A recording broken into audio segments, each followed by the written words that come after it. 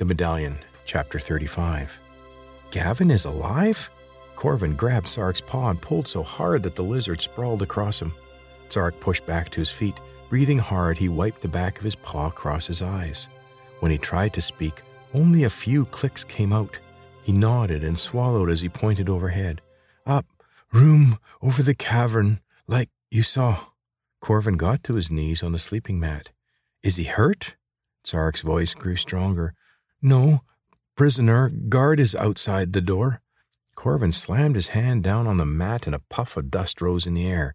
Why did that woman lie to me? She said Gavin was dead.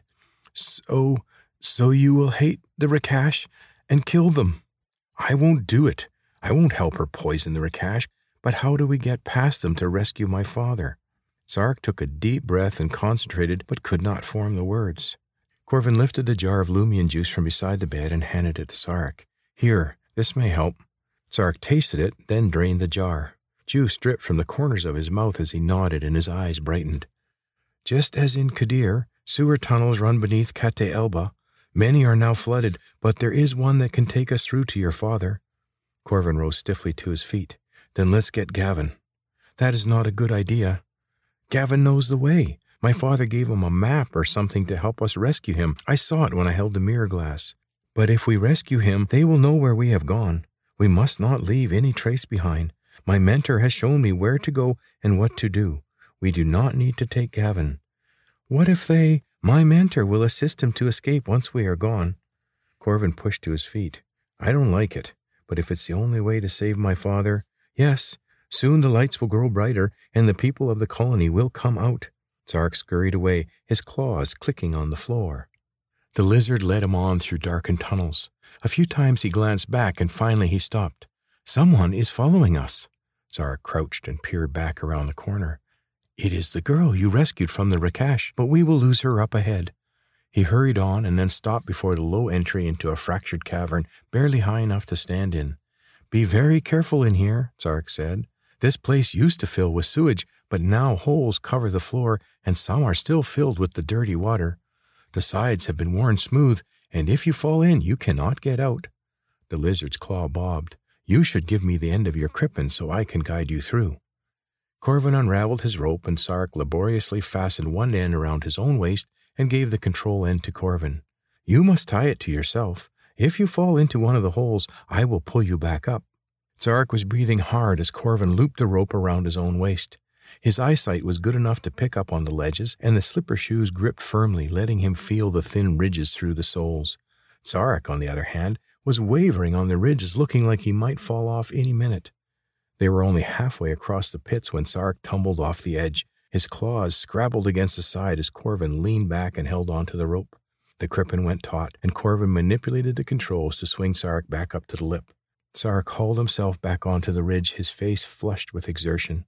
Turning his back to Corvin, he moved on, slowly picking his way around the pits. Corvin followed with one eye on his feet, but the other on Sark. His friend was looking more ill all the time. He was about to suggest that he take the lead when Sark stopped, untied the rope from his waist, and handed the krippen back to Corvin. This is the right one. He pointed to where a funnel-shaped pit ended in a dark hole. My mentor says there is no water below. This one will take us to your father. Corvin inspected the hole.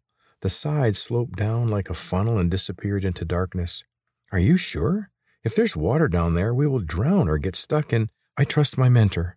Sark stepped off the ledge. Throwing his short arms out to each side, he steered himself in a wide curve around the sides of the funnel and vanished into the hole at the bottom.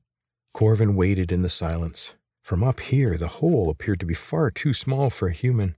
Locking the twin ends of the krippen on the lip of the pit, he eased himself over the edge. His eyes were just about level with the floor when movement caught his eye. They hadn't lost the girl. Her silhouette was framed at the entry. He ducked out of sight. If she tried to follow them, she might drown in one of the pits full of water. Letting go of the lip, he lowered himself to the bottom.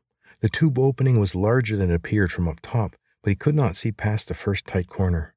Straddling the hole, he coiled the krippen up and clipped it away. The sound of rapidly approaching feet up top startled him, and he let go and dropped in. The walls were incredibly smooth, and he quickly picked up speed, twisting and rolling as the tube threw him through curves and valleys. A tight corkscrew slowed him down, then spun him out in a dizzy tangle. The only light was from the thick green slime on the floor, and just ahead, Sarek was leaning against the wall, his eyes closed and his chest heaving. Corvin crawled toward him, and Sarek opened his eyes as Corvin dropped beside him. Corvin pulled him close and let Sarek's head rest in his lap.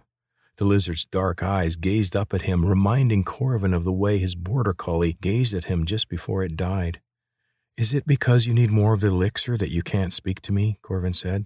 Sarek nodded, and his eyes sagged shut. "The leader of the colony told me where the pool with the liquid for the Rakash is. Will that help you?" Sarek's head rolled slightly, and he looked down the tunnel and then back to Corvin. "That's the way to my father?" A small nod. "I won't leave you here, Sarek. I'll carry you." Sarek tried to shake his head, but Corvin picked him up anyway. He wasn't as heavy as he expected. Either that or the Lumion medication from the gatehouse had made him even stronger. Strands of glowing yellow mold hung in thin ribbons from the ceiling, lighting their way. A short distance ahead, they came to a fork in the tunnel. To the left, the way was open, but to the right, a grid of iron bars blocked their path. Corvin carried Sarek over to the bars and set him down gently on the floor. "Is this the way we need to go?" Sarek's eyes welled up with tears as he gave a slow nod. Corvin examined the gate. The hinges were coated in rust, as was the bolt that anchored it to the side of the wall. Corvin tugged on the bolt, but it was stuck fast. Widening his stance, he put his shoulder against it and tried again. He could feel the increased strength of his body. The gatehouse fluid had changed something inside him. Bracing his back against the wall, he pushed hard, and with a grinding screech, the metal retreated from its niche in the rock. Corvin pulled on the gate, and it groaned open. He turned around to find Sarek standing on shaky legs behind him. "Are you okay? Should I carry you?" Sarek shook his head as he stumbled under Corvin's arm and through the gate. A light above him flickered to life and then pulsed steadily. Corvin turned back and grabbed the gate. "We need to get out of here. We've set off an alarm." He jumped back through the gate and turned around to help Sarek through, but Sarek was already held between two armed men. One was pointing a long sword at the lizard, and the other had his crossbow trained on Corvin. All four stood motionless for a long moment before Sarek slowly slumped to the ground. The soldier near him sheathed his sword, bent down to tie Sarek up with a thin rope, then slung him over his shoulder. They moved together into an intersection with a larger tunnel, and the two men flanked him to move him along. No one spoke, but Corvin's mind was working furiously to grasp what had just happened. The man carrying Sarek was not Rakash, and yet he lived in the Rakash nest.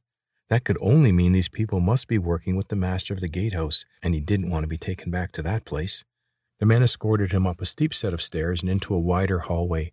Lights on the arched ceiling overhead were reflected in the polished marble tiles on the floor. They approached a set of double doors, and the two soldiers standing guard swung the doors open. Corvin squinted against a strong blue light. He was at the top of stairs into yet another library building with faces and pictures painted on the ceiling. In the past, these paintings had suffered the same smoke-covered fate as Kadir, but a tall scaffold on the side of the room held cleaners working to restore the artwork. As he was ushered down the staircase, Corvin caught sight of other people in rooms that had been created along one side of the library with temporary fabric walls. A woman pushed through one of the curtains at the foot of the stairs. Glancing up, she caught Corvin's eyes and gave him a warm smile before crossing to the center of the room where a pool of blue light sparkled inside a short, round wall. She adjusted a long vine that trailed into the pool, and a Lumion sprang to life in the room she had just come from as if she'd just plugged in an extension cord. If that was the pool of elixir that was used for the Rakash, these people were also using it to power their headquarters. Near the pool, just as in the Kadir library, was a large round table flanked by 4 statues gazing up at the paintings on the ceiling above them. His captors led him to the table. One pointed to a chair on the far side, and Corvin sat down. The soldier pulled out a thin rope and lashed Corvin's feet to the chair's legs. Sarek was laid on the table where he curled up into a tight ball with his spines facing out. Only the sporadic rise and fall of his ribcage showed that he was still alive. Corvin glanced at the pool. The powerful blue light leapt out like a spotlight to the faces painting above, making them look almost alive as they stared down at him. If he could get some of that liquid to Sarek, his friend could be healed before he faded away completely. Brisk footsteps approached from behind him, and Corvin sat back against the chair. A tall, muscular man circled the table. His pale skin and silver blonde hair stood out in sharp contrast to his deep blue robe. His face was stern, and the deep wrinkles around his eyes suggested an underlying kindness. The man sat across from him, and Corvin had the odd thought he was about to play Scrabble with his mother instead of being interrogated by the leader of the Rakash. "Release him," the man said. The soft command sent a wave of relief through Corvin. He does not need to be bound. One of the guards stepped in close, and Corvin waited, expecting the rope around his ankles to be untied, but it wasn't. Instead, the guard leaned over the table and removed the rope that bound Sarek. The lizard stood shakily to his feet and bowed to the pale man on the other side of the table. The man nodded. "Welcome back, Sarek. I am grateful that you have honored our agreement and have brought Corvin to us."